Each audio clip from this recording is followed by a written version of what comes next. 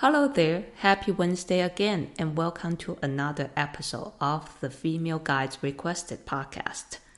I'm your host, Ting Ting. I'm still in Pacific Northwest, but will be heading back to Las Vegas soon.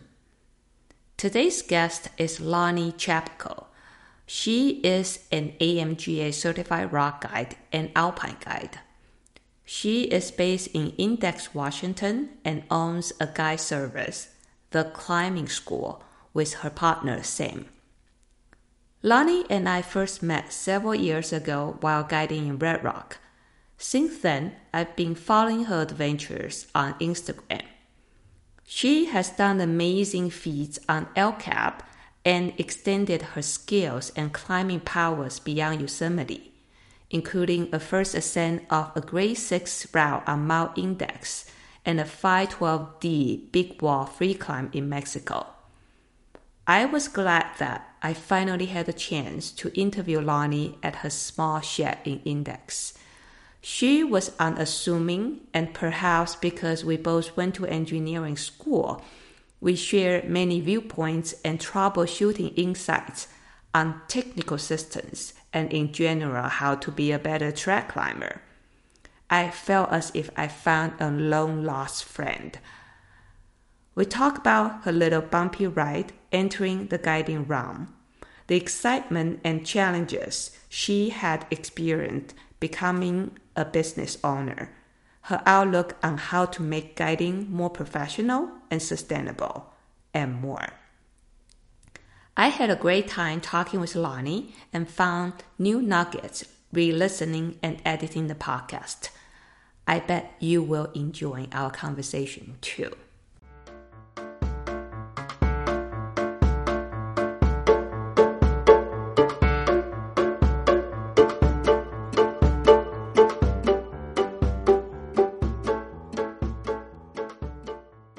Hi, Lani. Hi, Ting Ting. So, welcome to the show, Female Guides Request podcast.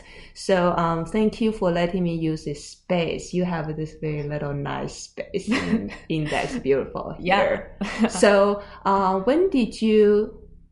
Well, this is your property, right? Yeah. So, when did you get this property? 2 summers ago. Now. 2 summers ago, or 2 years ago. Yeah. Yeah, and then what's the reason that you decide to settle? Well, you are not quite settled, right? You're still traveling a lot. Yeah. But eventually, this is gonna be quite a big base for you. Yeah. A couple of reasons. The one, my family and my partner Sam's family both are based in Washington, so it's nice to be close-ish to them. And I love the climbing in Index. I think it's maybe the best climbing in the world.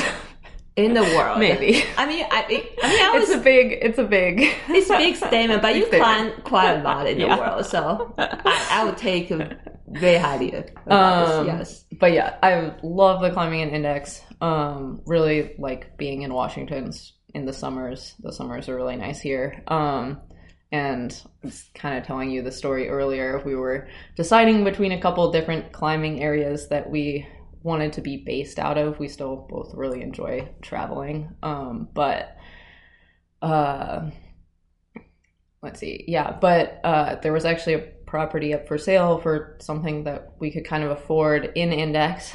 And we were kind of jokingly like, oh, maybe we should just buy it and like commit to Index, and we're kind of joking about it and unsure. And then that property sold, and we were both like, oh, we actually really wanted to be an Index, and we're kind of sad that this property sold. Oh. And so then we were like, okay, we're gonna start looking at other options in Index so that we can afford. Yeah, kept your eyes open for new and available. It's like one of the last few mountain towns as guides that we could really afford to buy property in. I see.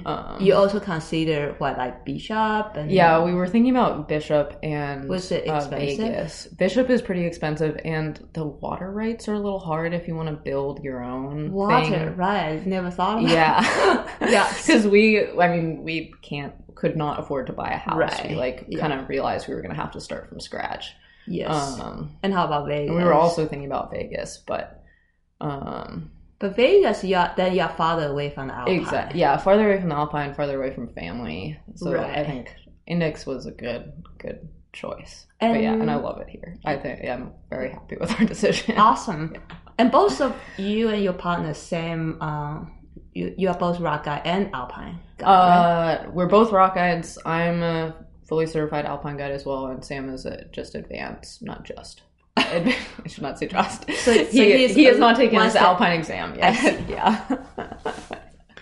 Great. Then, I mean, I live in Seattle for a couple years. I think it's a great place for Alpine climbing for sure. Yeah, but right now I'm mainly a rock climber, so it's the season's a bit short. Yeah, the season is definitely shorter. Yeah, but I heard that the dry months now is a bit longer nowadays. Recent years. Yeah, in recent years, definitely the summers have been getting hotter and drier, which I've been experiencing. Okay. Yeah, but the climbing season has gotten longer, which is kind of nice. Right. So you it used to, like, we've always kind of been here May through September, but usually May would be a little rainy and September would be a little rainy, and it would be kind of nice in between. And it's now starting to be that, like, the full May through September is actually quite nice here. And sometimes maybe October. Maybe sometimes, yeah, in October too. Wow, so it can be actually quite long. But probably it's a little bit harder to schedule a course then, because then you're still unsure, right? Yeah, exactly. So your main time, say, index will probably still focus on June, July, June, July, August are like the bulk of our season. Yeah, and actually it's kind of nice to have a little less work in May and September because the weather's usually a little cooler here, so when it is good, actually the sun temps. Yeah, exactly. Good sun temps. Yeah, I heard the story of Tuskin was calling this boy to check out the condition of City Park and stuff. Yeah, definitely. You want the best condition, you want to send hard. How did we even know each other? I think I met you in Red Rock. Yeah. Right. I think I was actually guiding physical graffiti and you were guiding Big Bad Wolf. And I was there are not very many other female rock guides in general. And I was like, oh my gosh, you must be Ting Ting, held across at you or something. So I've heard great things about you, but I hadn't actually met you at that point. Yeah, I mean, it's kind of funny that in the past I just there's so many people climbing, and then turns out that once you are in this field long enough, especially in guiding, that I won't say that I know all the female guides, obviously, but I know a lot of them. Yeah. It's kind of nice that it's a small community. It is. Yeah. So how long have you been guiding? 6 years now. 6 years? Yeah. Wow. Yeah. I thought it would be longer. So how did you start? Let's see. I started climbing in college. I actually went to school for engineering. Engineering? Yeah. What kind of engineering? Mechanical engineering. Mechanical engineering. So you can design climbing gear, that type of thing? Yeah, that would be cool. Okay. Yeah. I don't know. Went to school for that, got really into climbing really quickly, and was kind of burnt out on engineering in school and all of that by the end of college. And was like, maybe I'll try out guiding.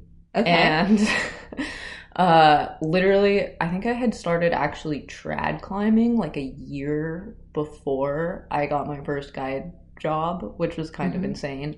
No experience, no guiding experience. Hadn't even taken an SPI course. Okay. Got hired by a company in Washington. With a little bit amount, I had climbed Mount Baker, climbed a couple of volcanoes in South America, a little bit of alpine experience, a little bit of trad climbing experience, but was definitely thrown into it a bit. I see. Yeah. Yeah. So that was 6 years? It was 6 years ago, 2017. Wow. Yeah.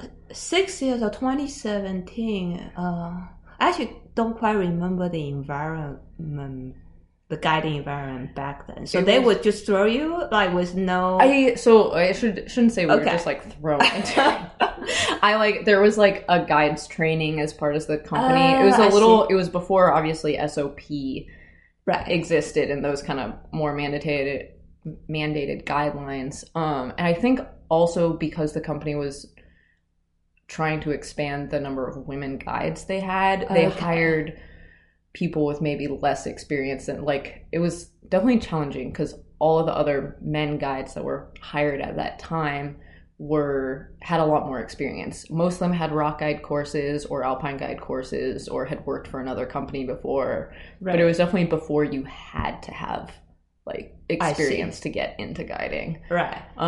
So basically you have some in-house training. Yeah, there was an in-house training, and then I think I had to shadow 2 trips or something with senior with guides. site supervision. Yeah, but it was challenging. Like, I feel like a lot of women tend to feel like they have to be almost over prepared for things to I certainly felt that way before, yes. You know, like to like, especially in male dominated things, to kind of like hold their place and like be over prepared and like do really well at things in order to like prove themselves.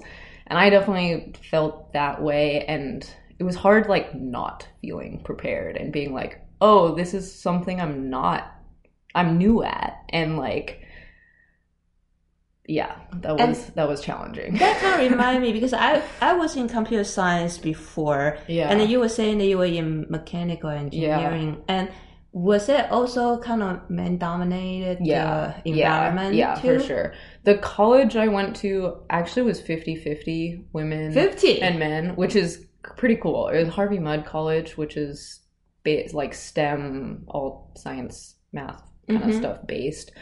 But yeah, so that was kind of cool about that college. They've made a pretty big effort to really include women in engineering. But most of like getting jobs and whatnot in those fields are still very heavily male dominated. I see. Yeah. And then 2017 you were saying. Yeah. I would say the guiding community might be even more screwed. I mean, the ratio.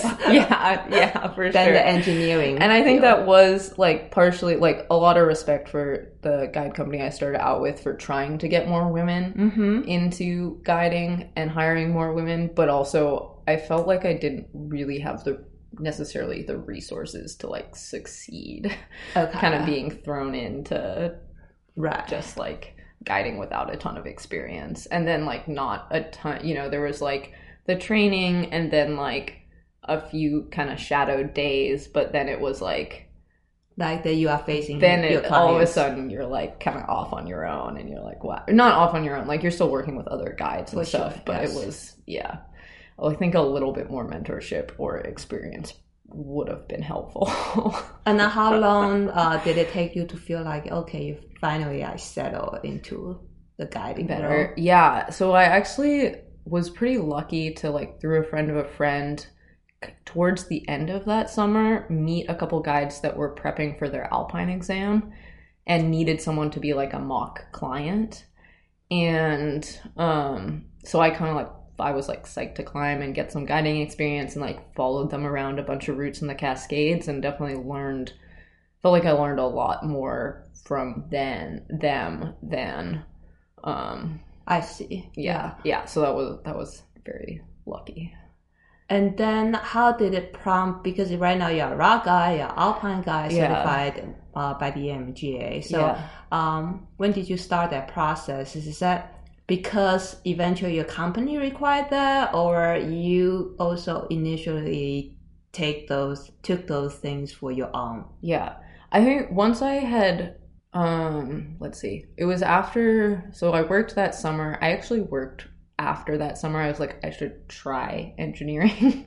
Oh, okay. So I worked for basically, that fall, winter, spring, like almost a full year at an engineering job before, deciding I was like wanted to go back to guiding. But during that time, I think I took a week off to go take my rock, or 10 days or whatever, to go take my rock guide course. Yes. Because I was like, this is something I want to try to make work. And then within that first 6 months, basically took a rock guide course, alpine guide course, advanced rock guide course. Whoa. Like just like okay, I'm going full in on this. Nice.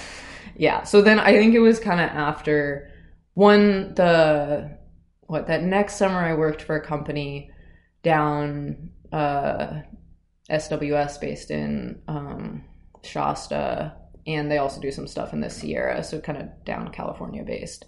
And felt like I got a little, that's where the guides that I had kind of climbed with the summer before, they had worked for them, and like felt like I got a little bit more mentorship through that. And then taking a bunch of AMGA courses felt like I was much more prepared. Okay. Yeah. So just kind of curious, like compare your mechanical engineering job and guiding. What's the big deciding factor that you prefer guiding? I think it was the flexibility, which, we kind of talked about this, but being able to travel more, being able to like, work for a season guiding, doing a lot, but then be able to take a month or two off to go do other things.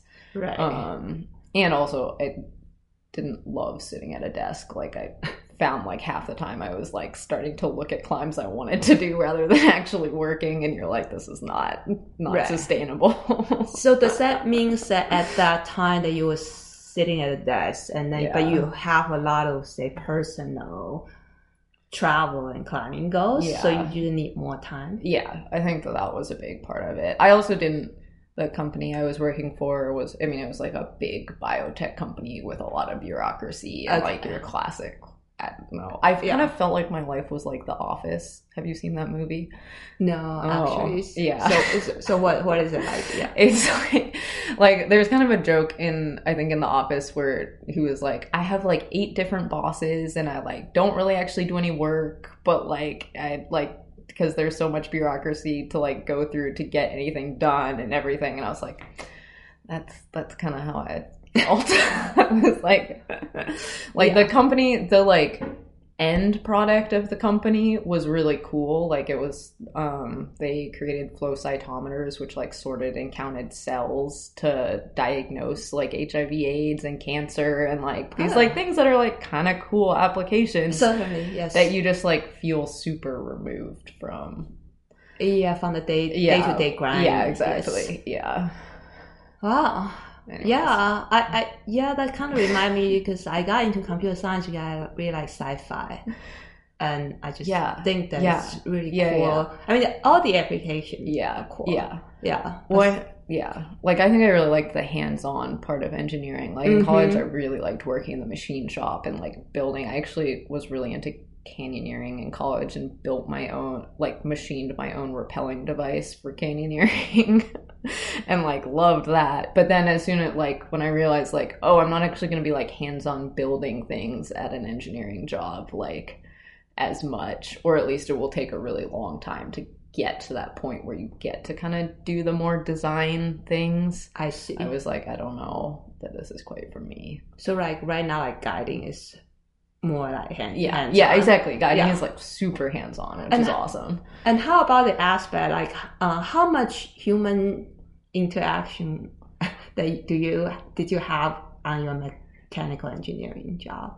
Definitely less. A lot less. Yeah. You're still working with people in the office and whatnot, but it wasn't it wasn't quite like guiding. I see. So how does the human interaction thing that you feel about guiding? I really like it. And I mean, I feel like a lot of people that want to hire guides and come out climbing, like usually they tend to be cool people that are, people who like to climb, especially who want to like learn how to like climb on their own and take courses and that kind of stuff. Like people just tend to be excited, and I would agree. Yeah. I mean, I think most, if not all, my past clients, I think I was pretty good things about them. Yeah. Well, you're still traveling a lot, right? Yeah. So you obviously still have your personal things to do with. Yeah. That's actually kind of what I'm pretty interested about, because I saw the Instagram that you and Sam, your partner, that I forgot how long ago was that you free climbed the free rider on LCAT. Yeah. I think it's a big project. Yeah. Right? Yeah. So because for me, I always feel I struggle with personal climbing and guiding. Yeah. So how did you get the chunk of time, even just training, and then also you have to spend a lot of time on the walk too. Yeah, it was challenging. We had actually gone up the route with a friend. It was right after we had worked for like 9 months in Red Rock, and we're a little burnt out, and we're like, okay, we're gonna take a month off, go to Yosemite before we start our summer season in Washington. And our friend was trying to free the freerider at the time, and we were like, we'll go up and support you and like check it out, because it's always been a dream of mine, but it feels like it's forever away. And we like got up there and we were like, oh, if we like dedicated some time to training for this, like this is something we could do. Like not like, it still feels like a very hard goal, but not as much of the like, oh, that's like, you know, 5 years down the line kind of a goal. Like oh, this could happen. It just would require taking some time off from guiding, basically. And so basically after that, we were like, okay, we'll instead of working our normal like 4 to 5 month season in up in Washington, we were like, we're only going to work for 2 months, and then we're going to take 3 months off to basically train for this thing. So that 3 months you basically just dedicate. Yeah, we were just dedicated to training. So did you just, okay, I'm gonna guide and save a chunk of money? Yeah. Okay. Yeah. And yeah, I mean, it's not easy to do that with, you know, like guiding is nice in a lot of ways because you can, especially on the off seasons, take some time off, but it's definitely not easy to live off of a guide salary and only work part of the year. So it was definitely kind of a moment of like, well, this is something that means a lot to us. We can, you know, make it work, and then we'll go back to guiding again in the winter or whatever. Then I'm kind of curious. So in the past, I worked for Signals that for quite a while, and then their thing is like, okay, the summer is the kind of peak thing. Yeah. But then if you don't work the summer courses, then you probably can get work in the shorter seasons. Yeah. So when you take that 3 months, did you worry that if you say you don't commit to a certain guiding service for a while, would that be easy to get back to the work afterwards? Yeah, it was a little bit. It was definitely a little challenging. That was actually around the time when we decided to start our own guide service, was during that like so you can like have more flexibility. I'm like, I think I'm trying to remember actually. I think we were kind of just like, we'll figure, like, this means enough that we'll figure it out. But it is like, I mean, we talked about this a little bit, but it is hard to fully train while you're also guiding, and like the fact that we did have to basically take off these 3 months was challenging. Definitely. Because I was like, one of the episodes I interviewed Miranda Oakley, and then she did a lot of great things on the wall, and then she said, but it's never during the guiding season. Right. So it's kind of like you can accomplish both. When you are working.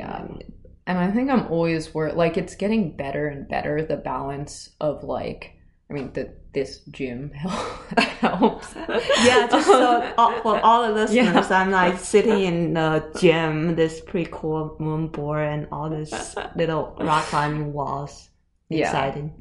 But I think I am continuously finding the balance, and that has always been kind of a struggle of like, how do I kind of train for my personal climbing goals that I am excited about, but also guide, you know, and make a living off of guiding. And I think I mean getting into bouldering a little more has definitely helped with that, because it's a little easier after a hard days of guiding to be like, okay, I'll go like boulder for like an hour. It doesn't have to be like a really long thing of like, okay, we're gonna go to the crag and we're gonna, you know, it's gonna take, or go multi-pitch climbing or whatever. It's a lot. And and that's come back. You mentioned that's also when you and Sam thinking about starting your gig business. I was wondering that, but I probably have to ask even more people about this is in the guiding community, because there's no set path of how you're gonna advance your career. So I'm like wondering whether for it's very hard to be a independent guy in the States because all this permitting and stuff. Yeah. So I'm always wondering whether it's either at some point, if you really want to continue a guiding career, you kind of have to start your own business. Yeah. What do you think so far? It was definitely the right choice for us. And it helps that a lot of the permits in Washington are easier to get, and this is like our busiest season is while we're up in Washington. So your main gig is in Washington. Yeah. Okay. Yeah. And then maybe it would probably help to go in a little bit to that. But yeah, our main like really busy season is kind of May through September, with especially June through August in Washington being particularly busy. And then the rest of the year we kind of bump around picking up some work here and there as we, travel to kind of the places we're excited about traveling to, like Red Rock or Potrero or that kind of a thing. And so it's definitely nice that the permits in Washington are a little easier to get. So what's usually how's the turnaround timing? So you put in the about application? a month. Month. Oh, so it's actually really not too bad. Yeah, it's not too bad. And they're not restrictive. There are like Leavenworth and Washington Pass and Rainier, which we're not that interested in guiding Rainier, but are the only places that are really restrictive about how many guide companies can guide there. And the same like 3 guide companies that started guiding there in like the 80s are the only ones that have permits there, basically. Yeah. Yes. They're not about to give up those permits. But like state parks. Yeah. And we've done a little bit of work in like Moab and some other areas that are easier to get permits in. Right. And internationally, we're kind of starting to move towards maybe a little bit more international work, just because other countries are a lot less complicated with their permitting. Yeah, so talking about international work, I'm also kind of curious that, so I know both of you did quite a lot in Potrero Chico. Yeah. But I also see a lot of guys there. Is it a very competitive guiding venue? There's not. I guess it maybe it is. We definitely don't work a ton when we're down there, but we do work some. And it is nice that it's like pretty chill. Okay, and then basically to operate there right now, probably Mexico is not. Yeah, Mexico doesn't. You don't need a permit. They don't really care whether you have liability insurance. It's really just for your sake that you want to have liability insurance. Suit you. Yeah, exactly. Yeah. Like really, anyone could go down there and guide if they really wanted. But because another international destination I saw on your website is thinking about Clinos. Yeah, I don't know that we're gonna do Clinos, but we're trying to do Spain this year. Yeah. Okay. And we actually have a Spanish. Regulation? You have to work with a Spanish guide. Okay. Like at least there has to be at least one Spanish guide on your trip. So we actually are working with a friend of a friend, who knew a Spanish guide, and he seems awesome, and we're gonna work with him while we're there. And then. So as long as you have a Spanish guide, and has a permit or whatever, it's not, I think, a permit issue. It's more of a like working in, like a lot of places you need a work visa to work there. It's more of that kind of issues. I see. Because Spain isn't one of the like IFMGA countries of Europe. Like I think a lot of people think of Europe and they're oh, you have to be IFMGA, but it's more like France, Switzerland, Italy, like that kind of whole clump of countries that you have to be IFMGA. Oh, because I also see a lot of people operate in Clinos. And so Greece is another one that's a little more of a free-for-all. Okay. Yeah. But then they probably also, whichever country, depends on whether you can legally work. Yes. There. Yeah. I see. So those kinds of different countries might have different requirements. Yeah. Oh, I see. Yeah. Spain. And I guess I should preface all of this with, it was really helpful when the CGC had... Yeah, the CGC is Certified Guides Co-op. Yes. Yeah. When basically, previously the Certified Guides Co-op, you bought into it and then paid a little bit per user day, and they had a bunch of permits and insurance.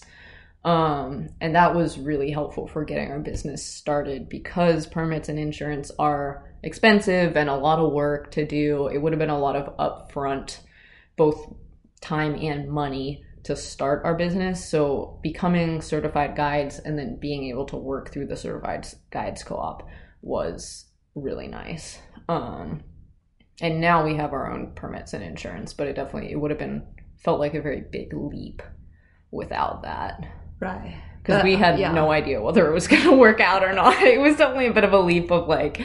Yeah, but you kind of have to do it now because CGC right now has some complications. Yeah. Which it sounds like maybe they'll kind of figure out something. Yeah. But it's... But we just don't know how long it's going to take. Who knows what's going to happen with that. And then you still have to operate. Yeah. Somehow. Yeah. So right now... what do you think the ratio that you work for yourself, I mean your own guiding service versus working for other guiding services? In Washington, mostly working for ourselves. I also do a little bit of work for Never Stop Moving, which is an all women's and genderqueer guide service based out of Washington. But for the most part, just working for ourselves. And then compared to in the past, you mostly work just for other companies, service, except for the one that CGC can. Yeah. Did you see kind of dramatic difference? What's the biggest difference? The biggest difference is the pay. Okay, I guess, and partially also being able to set our own schedules. I mean, some of it is just when work comes in, and you kind of have to accept it. But a little bit also picking the work that we are excited about working, instead of getting burnt out on trips for other companies that maybe you're less excited about working. Right, so you can be more selective, your schedule is more flexible. How about the office stuff, though? Yeah, the office stuff, it's definitely work. I honestly kind of needed a project for when I wasn't climbing. I was realizing I needed something to do on rest days and stuff. And it actually is it's cool to put time into something that you're excited about. So the office stuff hasn't been too bad so far. Usually I just do it on rest days and whatnot. And it's, it's not too bad. And then even though you are making more money, because you're making kind of the full amount minus what goes to permits and insurance, instead of a lot of guide services have a lot of overhead. Definitely you are kind of not factoring in all of your office hours. Right. And it definitely also depends on how much you want to grow this business. Yes. Right. So right now you are still small business. Yeah. And we will right now our plan is to kind of stay small. Yeah. Because I certainly, I work for guys services and certainly can see how much paperwork, administrative goes back and forth and stuff. Yeah. And there's a reason why a lot of guide services have a lot of overhead, because there's so much administrative work that goes on behind the scenes. And that's kind of why I think, at least for now, we want to stay pretty small. Right. And then, but how small? Do you mean small, just you and Sam, or you think the potential you will hire guides? I don't know that we will hire guides. It will probably stay kind of me and Sam plus anyone anyone who wants to kind of work through our permits, bring their own clients basically. But who knows? This is all definitely. It's all a bit of a learning process. So, but in any way, you think this is a good decision? Yeah. I've been pretty happy with it. There's downsides to everything. For sure. There's definitely the stress of especially leading into the summer season where we really need to work. It's a little okay, is there gonna be enough work to fill our season? Whereas a lot of times when you sign on with a guide service, they guarantee some number of days. Maybe. In Washington, like there were some summers when I was working like 20 to 25 days a month for other guides. Yeah, which was too much. But so there is a bit of like uncertainty of just like, is this actually going to work? And are we going to get people? And so far it's actually worked out pretty well. Awesome. And then also, you know, like I think I put a lot more of myself into each guided day of just like real, you know, because it's my company. I don't know, like I really want to make sure it's a great day for people, which I was doing anyways, but I feel like it like has almost become, you're like, I've sold this trip to these people. Like it wasn't like some guide service selling this trip. Like I'm like, yeah, exactly. Like I'm like, okay, it has to be like, I feel like it has to be really good. Yeah. Which is a little stressful. And I definitely find myself like, you know, sometimes, you know, you're thinking about work a lot more, I think, of like, oh, I have to respond to this person, this email, you know, like those types of things. So that's definitely a little more stressful than just your normal like guide service hands you the clients and, you know, you meet them at 8 a.m. and go out or whatever. Mm-hmm. Yeah. Yes. When I talk to some people, and then they used to be guys that are working for other guiding services, and then they eventually do their own thing. Seems like most of them are really happy about. Yeah. It's definitely, it's nice to be able to kind of work the work we're excited about. We can work a little less too because we're making a little bit more money, and that makes per unit. Per unit. So then it's like it feels like we can offer a better product because we're a little less burnt out. Because a lot of times, like I definitely noticed in the summers when I was working for other companies and working like 20 to 25 days a month, like by the end, you're like kind of tired. And you're like, oh, these last couple courses, I'm just like trying to get through. So yeah, being less burnt out, I think also is just a better product in guiding. And hopefully guiding will kind of go in more in that direction. But I see. But as far as I can see, that both you and Sam have probably many years of guiding ahead of you. Hopefully. That's the goal. I'm just saying that both of you are very invested in this profession. So you plan to do it in the long term. I really enjoy it. Even if at some point I took a step back from doing quite so much, I find it rewarding as a thing to do. So I would probably still want to do at least some of it. So what's your favorite part of guiding? I mean, I definitely love the instructional part of guiding more. So we do, I mean, compared to just taking people up stuff. Like getting to see people do their first trad lead is so cool. You're like, that's my favorite. You're gonna get the skill based stuff. Exactly. Like you're gonna go take this and go on so many cool adventures and open up a lot I'll doors. Follow you on Instagram and see all my clients' adventures or whatever. Or also I really like teaching big wall courses just because I like big walling and it's a hard thing to get into, and I think like making it more accessible is I think not. I mean, obviously, like if you approach guys, they probably can teach you big wall, but I don't see a lot of organized courses out there. We've obviously done a fair bit, so and Index is a great place. Index is an awesome place to learn to big wall. Actually, my first A climb is City Park. Nice. It took me 2.5 hours. That was my very first one. Nice. I mean, a lot of the climbs in Index were originally 8 climbs, so they all are true. And so I actually don't see a lot of promoting of your I mean, occasionally I see, but it's not like you put a lot of effort on marketing quite yet. We're kind of still figuring that out. So far we've actually, at least in Washington, have been okay at Because I was just wondering how do people find you? Is that from the past connection or? Some of it is kind of word of mouth type things of like our friends being like, oh, you should hire Sam and Lani, or previous clients being like, oh, these, you know, you should hire these people. Some of it, I think we've kind of worked on the like SEO, Google marketing side of things. I like am really bad at Instagram marketing. I'm also really bad. I can't say that I've like done great with that. But and it seems to have kind of worked out for Washington. We definitely need to work on it for getting more year-round work in other places. Yeah. Yeah, and I don't know whether that's, I think there are less, especially in Index, there are not as many guides doing like courses and that kind of stuff, but in Washington in general.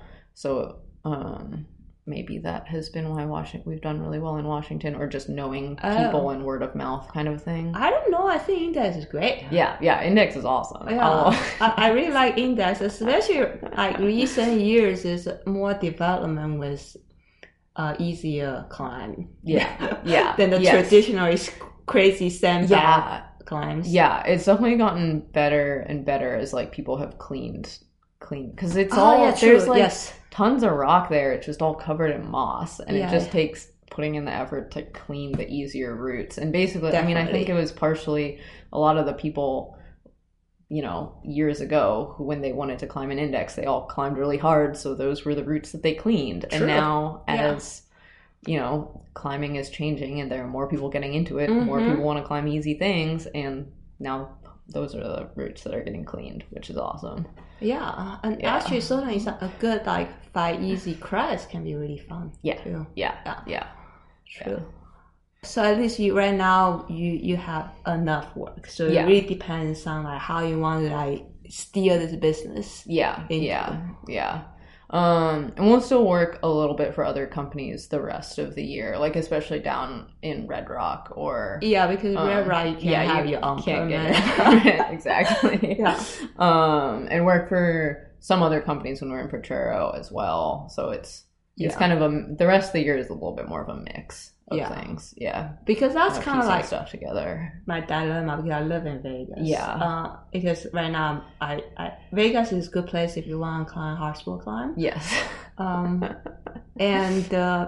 in terms of working, it's a little bit hard because I always have to work for other guys. So it's just like, okay, how am I gonna work a bit less and a little bit more? And it's too bad because I love Vegas and would probably spend more time there if the permits weren't so hard. Wow.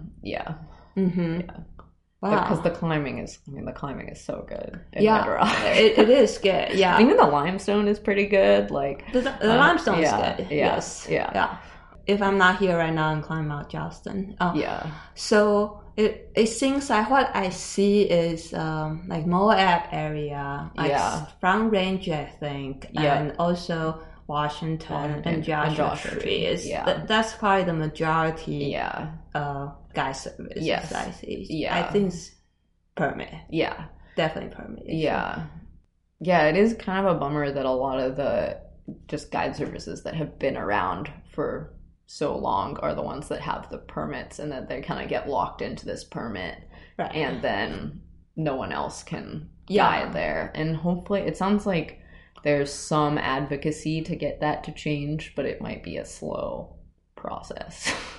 Right. So right now for say if you want to be independent guys, so right now since CGC is not an option.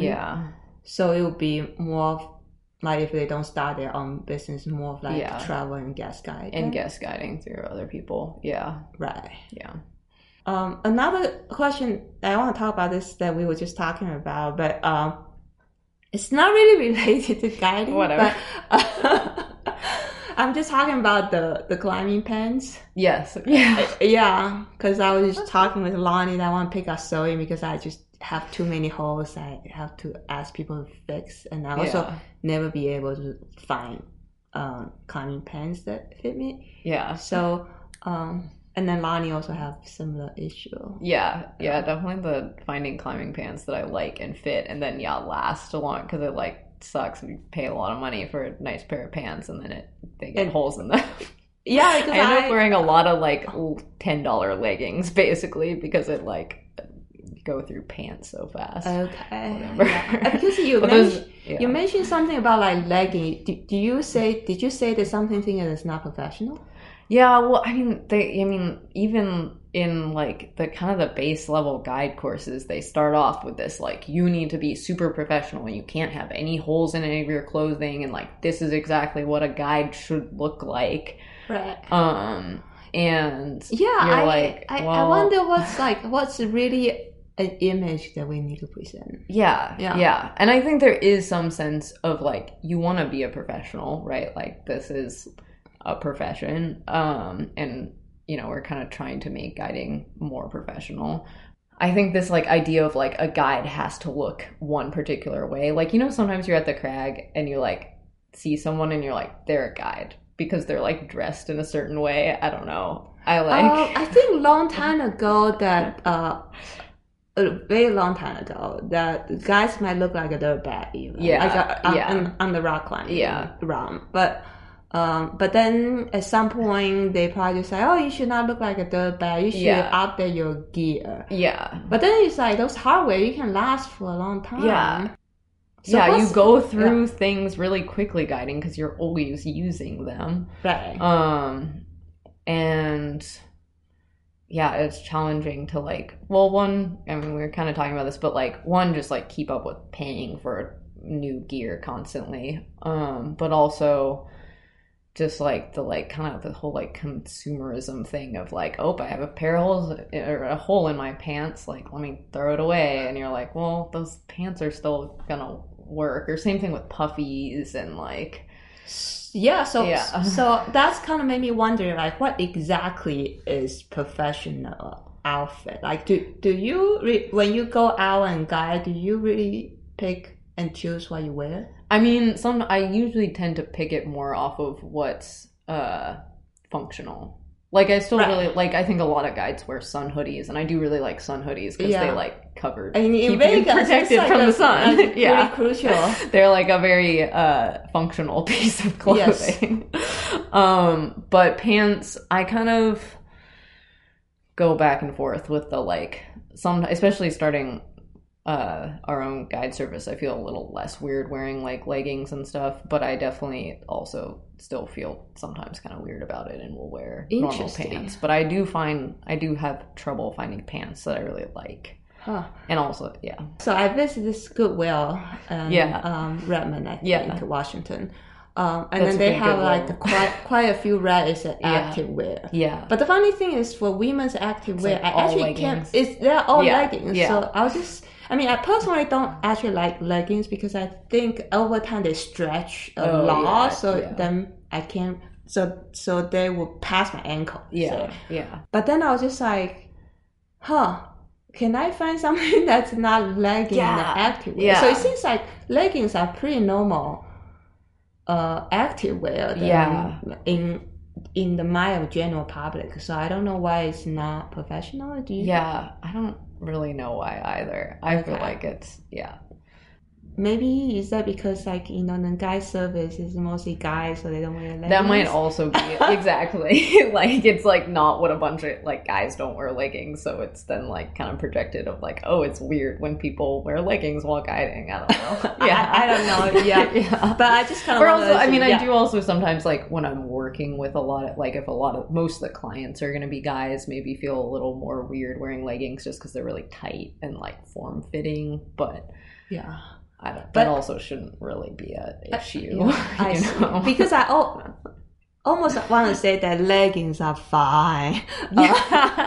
They're such a versatile piece of clothing. Like they like, for some reason, I feel like I never feel too hot in leggings, but they're also like warmer than short. Like if a breeze comes up or whatever, I feel like if I commit to shorts, then I like end up cold. So I feel like they're kind of a versatile piece of clothing. Certainly. Yeah. And then they can kind of fit you. Because I know a lot of pants that, I don't have hip. Yeah. So somehow the Western design, they always think that women have these big hips. Yeah.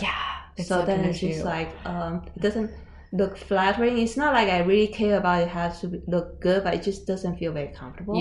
Yeah, I feel like leggings fit a much wider range of bodies, and like that's another nice thing about them. The reason I went into this lens talk about, because I teach SPI course, and that's one thing we teach is about professionalism.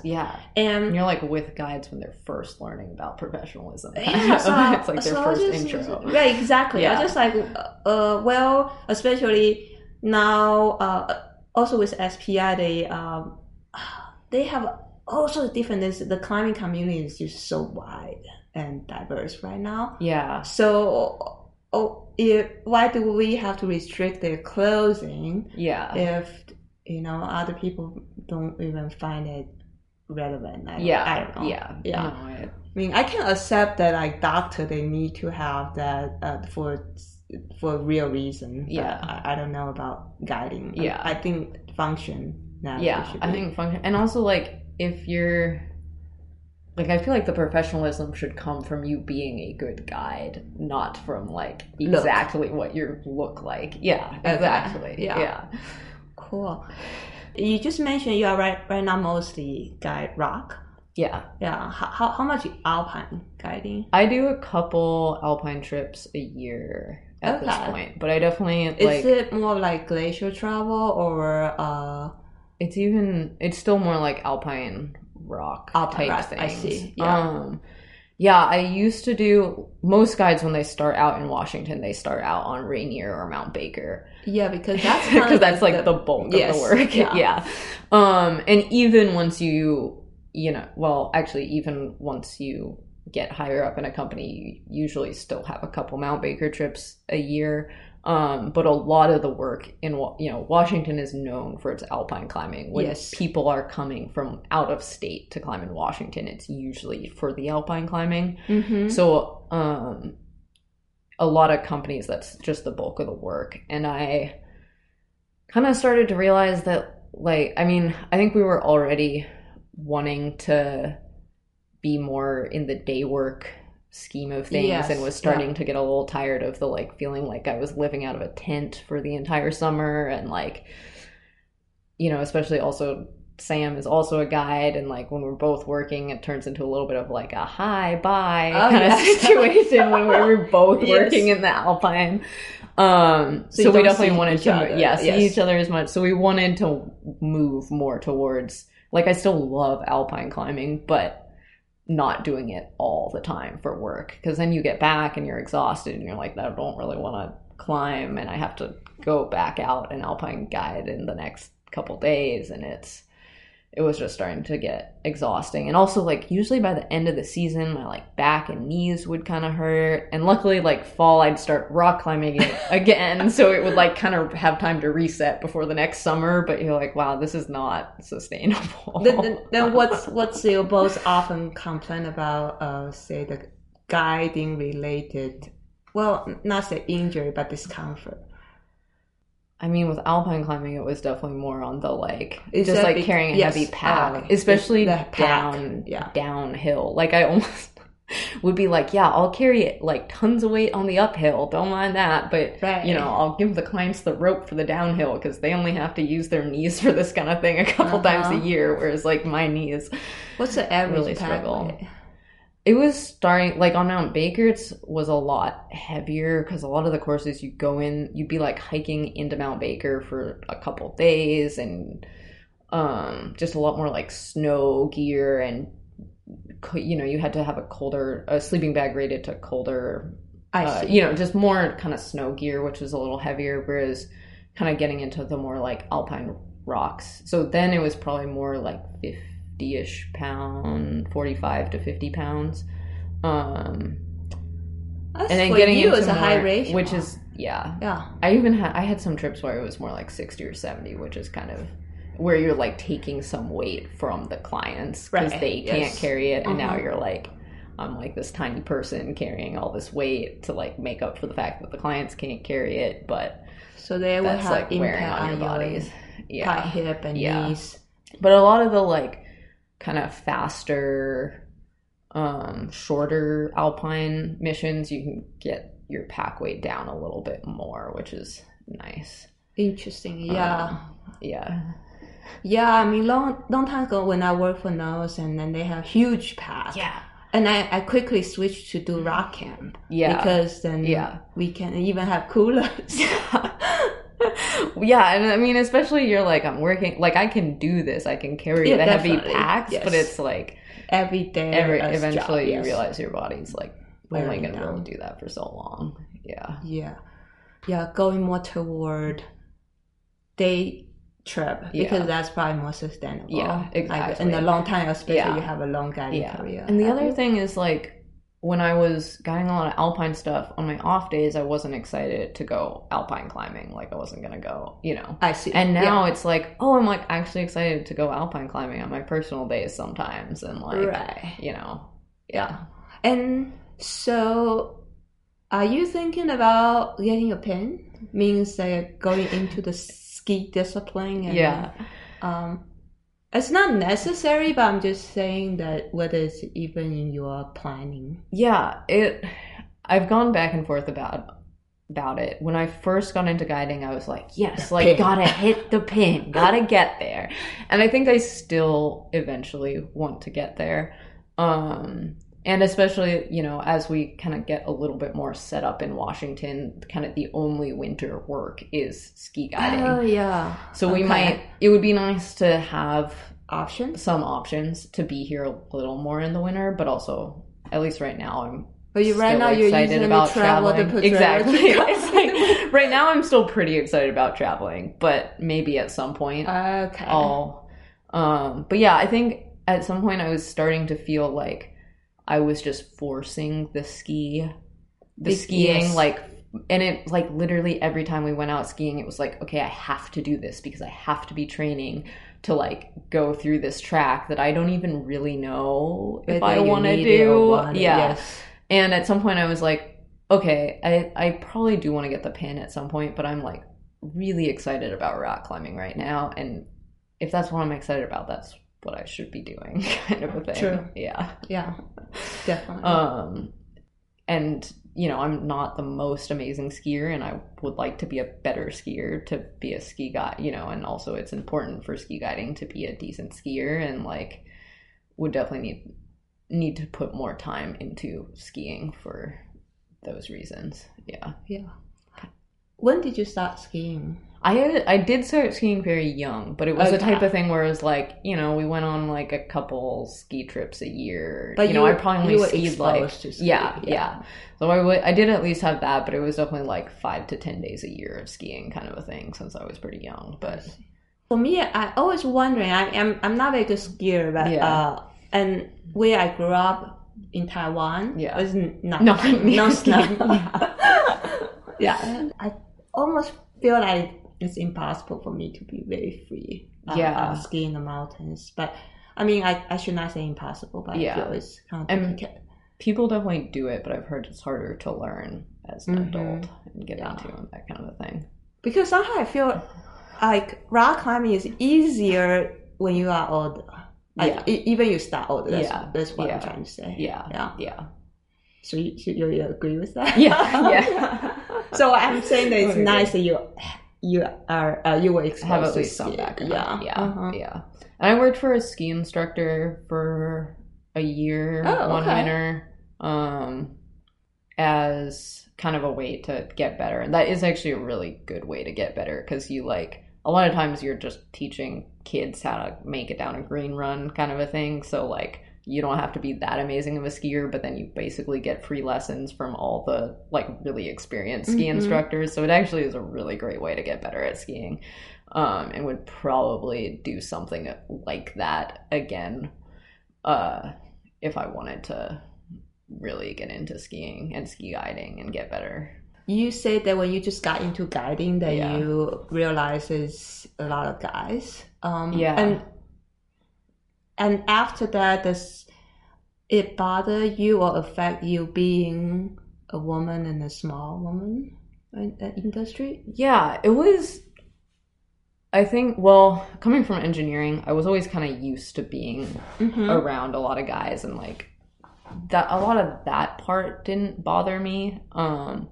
And like kind of used to the like having to feeling like I have to prove myself kind of a thing. So I guess I was a little used to that, and that part didn't bother me, but I definitely like, especially my first season guiding, like I'm kind of a quiet person. I'm not like your classic, like super boisterous, like tells all these stories kind of guide. Like I am small and like more into the like deep conversations and like talking about, you know, the challenges of climbing and that kind of thing with clients.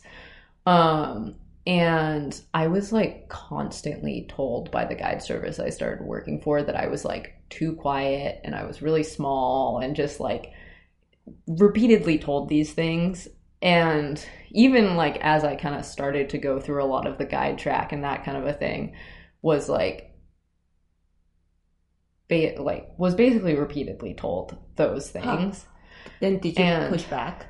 I probably should have more. I you know, when I started guiding, I was like, oh, I guess that's what I have to be. I have to be like this, like, you know, this like loud guide and like what. And I've never had a client complain about me being quieter or like, say, my guide doesn't talk to me. Yeah. Like usually people are like excited to have like just more in-depth conversations or whatever. It's not like you didn't talk like, to them. Yeah, exactly. Yeah. Like we still, it's not like we're not talking and whatever. You certainly so have definitely to communicate, yes. Getting used to being more direct was something that I had to learn, of like, especially giving more direct like commands and that kind of a thing to people. You mean your clients? To clients, yeah. Exactly. Just tell them what to do. Yeah, like telling, like, that was definitely something I had to learn. But I think I did always get kind of frustrating by people repeatedly. Like, it was literally only guides that would tell me that I was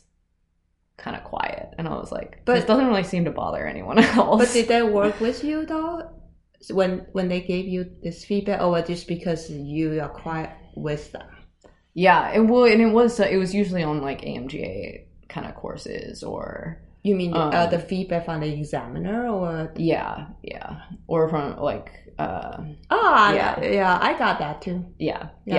One time I said, Tintin, you need to talk more. Yeah, and I think it maybe is coming from a good place of like, oh, we want to hear what you have to say. Yeah. I think that's what they actually mean. And I think that's a better way of saying it. Like, oh, I value what you have to say. You should talk more, rather than being like, you're too quiet. Because when someone's like, you're too quiet, I just start getting in my head of like, then I just like even am more quiet because I'm like, you know, overthinking the fact that someone has just told me that I'm too quiet, kind of a thing. Yeah, that would actually be a much better way of saying it. Like, I value what you have to say and your thoughts on this, and you should feel comfortable speaking up about it. Right. Yeah. And then do you think being small affect you though? I think it... Because you said other people also mentioned that. Yeah, I don't think it definitely affects, like, in some cases, the way that I guide. Yeah, like, you know, having to carry a much larger percentage of my body weight. It also makes a little difference, especially in alpine guiding, when you're like, I feel like I would get people that was like, yeah, you can just belay the clients off your harness for this like kind of exposed move. And I'm like, yeah, I don't actually trust that my body weight is going to hold these two like 200-pound dudes. Like, it's like 400 pounds versus me. Like, I'm going to choose a terrain belay maybe, or some other kind of a more secure belay. Yes. Exactly. And I think there were definitely a couple times where I had people being like, oh, but like this is more efficient and like you should do it this way, and me being like, I don't feel comfortable with that. Like, I want to provide my clients proper security, and I'm gonna have to do something different than maybe someone bigger, and like, and you have to adjust, and you just, you know, figure out kind of what the style that works for you, you know. And you probably especially like descents in Red Rock, which are kind of somewhat alpine in their like they require a lot of short roping and short pitching and that kind of thing. You probably have a similar experience. I never really short rope in the most strict sense. I usually just terrain belay. Exactly. I'm definitely more cautious what I short rope as well. Because I think short rope is like you're so close, and And I need to have a very good footing. I think in Red Rock, I don't really see a whole lot of places. Yeah. I think it was actually really valuable on my Alpine guide course. They did have us both practice holding falls on while short roping on rock. Yes. Yeah, like backed up, obviously, but and then also on snow. And I was pretty impressed by how much I could hold on snow, but definitely was like, yeah, I'm going to have to do something a little different on rock because, you know, there have been guides that died because their clients fell while they were short roping, and I would hopefully...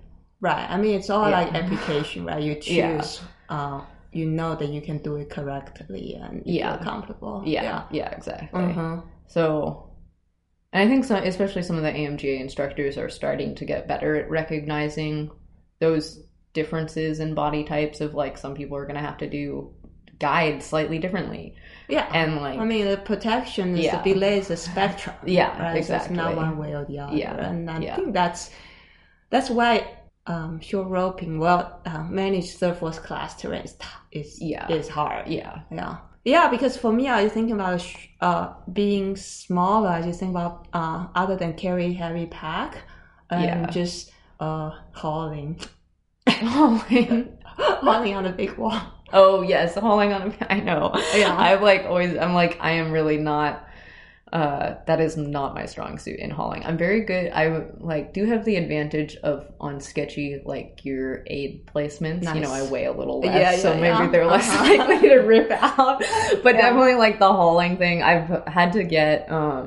We actually have a pretty good 2-to-1 setup, and I usually have to haul on that. And it is kind of, I get frustrated by it for sure, because I'm like, this is literally not something that I'm doing my best, and it's not something that I can change.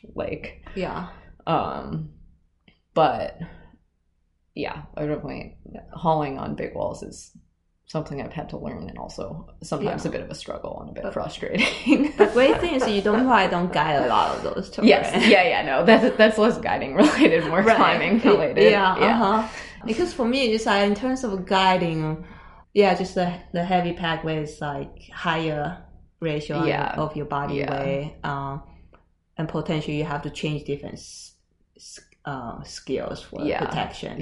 But I think you're doing for 6 years, you're totally fine. So, I'm still excited about it, and I think it does help kind of trying, and I'm constantly evolving on this, but trying to find a little bit of a balance between I think people, especially because guiding doesn't pay super well, they feel like they have to work a lot and then get kind of burnt out on it.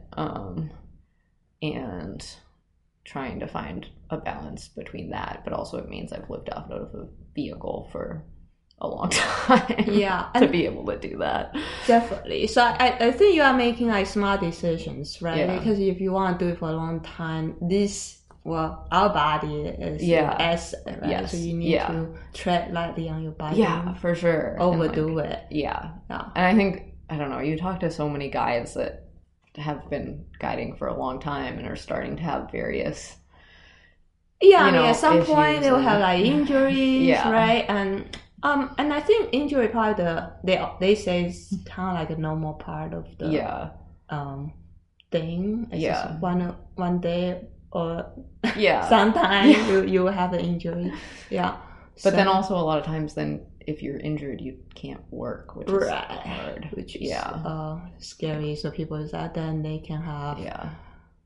What about you? Have you ever have experience being injured and have to be off work for a while? Nothing too bad. I luckily it was a year or two ago where I was kind of having I had a weird tweaky shoulder thing, and belaying in particular hurt. Right. And luckily I only had a couple trips scheduled in Red Rock at that point, and I had to cancel them. And I actually ended up coming back to Washington to do PT and kind of got through that quickly. So luckily that was the only thing. But And have you thought about more on the thing potentially is there will be a backup plan? For example, if I can't work for say 6 months, and that'll be a long time. No, I have Okay. yeah, that's definitely a hard and scary thing about guiding. And Right. Yeah. maybe I could go back to engineering, but it's been a long time since I was an engineer, and it would probably be kind of hard to get back into it. But it's just 6 months. I'm not trying to say yeah. For like really injured. Yeah, no, I don't. I mean, I You know, bet you if probably- you figure out a way Yeah. if you really can't Figure guide something anymore. else. But Yeah. But I know that a lot of guys, they either buy disability insurance or they take out some administrative work if they work for a guy service. Yeah. It might look more like, taking on some administrative work, or actually probably disability insurance is a smart thing to get. But yeah, I feel like there are a lot of guides that are like, oh, I have to be guiding like the raddest things when I'm working. And you're like, no, I just want to guide like chill things that don't hurt my body too much. And then I can go climb rad things on my own time. But like, I don't want like a lot of the like slightly more dangerous work. It's like, I'm not that interested in that kind of a thing. Right. Yeah. Which is totally, I mean, you can guide all sorts of different things. And especially, I mean, I'm on the same page with you. The skill work, I really enjoy teaching people skills. There's also a little bit less risk management. Exactly. Certainly, yeah, at this point, it seems that that's my observation. Can correct me if I'm wrong. It's like, I would say you're relatively new to guiding. Yeah. But then you figure out, I think you hit a lot of point really great. Just like, okay, this is what I like, and then you choose what you want to do. Yeah. And you also venture out to have your own business. Yeah. And then you will decide in the next, I don't know how many years, and see which direction, which pivot point you might have the next turn. Yeah, and it's definitely like continuously like trying out one thing and being like, okay, I didn't really like that very much, or it meant like, I was really burnt out or whatever, and then trying something else and be like, okay, that works a little bit better. How can I adjust, whatever this part of guiding to really make it sustainable? Because I mean, I do love guiding. Like I would like to do it for a long time, but yeah, I mean, I certainly feel like if it's a profession, you should figure out a way. There should be a way to do it sustainably. Yes, yeah. And like you were saying, like to progress, and like, I mean, it would be nice if there was some kind of like milestone you can kind of achieve. Yeah. Yeah, I think that would be a little hard. But it's nice we just keep brainstorming about that. And I think it will help guiding even just does become more known by the public, and like with scope of practice and like all these things, hopefully it will become more and more professional, and then become more sustainable. And one last question here. So you were saying that when you were working for other guide services, and then you might got comments from fellow guides about you. Do you find in that environment, did you have similar role, like some role model that you feel like, oh, it's like me, I can be like that, or mentors that kind of help you go through all these things? Let's see. Role model wise, I mean, even though there are not very many women in guiding, there are plenty of small women, and like, being like and being like, oh, like they're, people have definitely made it through this track as a woman before, like, so definitely having plenty of people who have kind of paved the way. Mentorship wise, I definitely, the couple of guides that I shadowed or kind of followed when they were training for their alpine exams, that was Kike, JB, and Tim, was really, really valuable and instrumental in my like guiding career, of just like hearing from their experiences and learning from them. And I'm really grateful that they let me kind of join in on that. And like, mentorship and guiding is definitely really important, and it doesn't necessarily happen at every company as a newer guide. Right. a lot of times, sometimes you're just working with people who have only been doing it a year or two longer. So like getting to hopefully pass that along would be nice. Yeah, for sure. Yeah. But cool. Yeah, I mean, especially like this podcast, I interview like different women, and hopefully they can be like, including you included, be later comers role models. Yeah. If people want to find you, what's the best way? My Instagram is goats on ropes. Goats on ropes. Yeah. How? I don't know. I was trying to come up with something fun, and goats that on was ropes. Goats on ropes. I don't know. Mountain goats are like, don't have to be on ropes. They don't have to be on ropes. It's true. But mountain goats are such good climbers. Like I aspire to be like a mountain goat. You know. So it's you. You want to be a mountain and then goat, our business is the climbing school. So on Instagram we're the climbing school, and then our email is theclimbing@gmail.com, and our website is actually theclimbingguides.com because that was available. So the climbing school is not available. Well, it was really expensive. Okay. For some reason that domain was really expensive and the climbingguides.com was not. So I'm not curious, like, so the climbing school is a little bit a generic name, yeah. Right? So how did you come up with this? We didn't want to be associated with a location. I think that was a big thing. There are a lot of guide services that are like Jackson Hole. Jackson Hole Mountain Guide. I mean, they actually changed to be the Mountain Guides, I think, because they also didn't want to be associated with a location. And then, but there's like Sierra Mountain Guides or whatever. Or Northwest Mountain School. Yeah, or Northwest Mountain. So we didn't want to be associated with a location. And then a lot of like the kind of like climbing related, I don't know, theme names or whatever have already been taken. Okay. Like, I don't know, peak or like. Oh, okay, I see. I'm trying to think of other like kind of. Or summit. Yeah, like kind of like those types of things. And we were kind of just like eventually like, well, the climbing school hasn't been taken. Like, I guess, we did a whole like brainstorming kind of thing. We were like, well, that hasn't been taken, so that was kind of the best. Yeah. Right.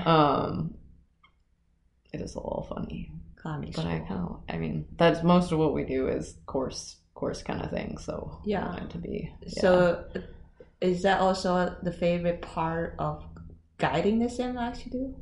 Yeah. Sam also really likes courses. Sam is also an amazing instructor. Like, I just like have worked with him on other courses, and he's very good at teaching. Yeah. Nice.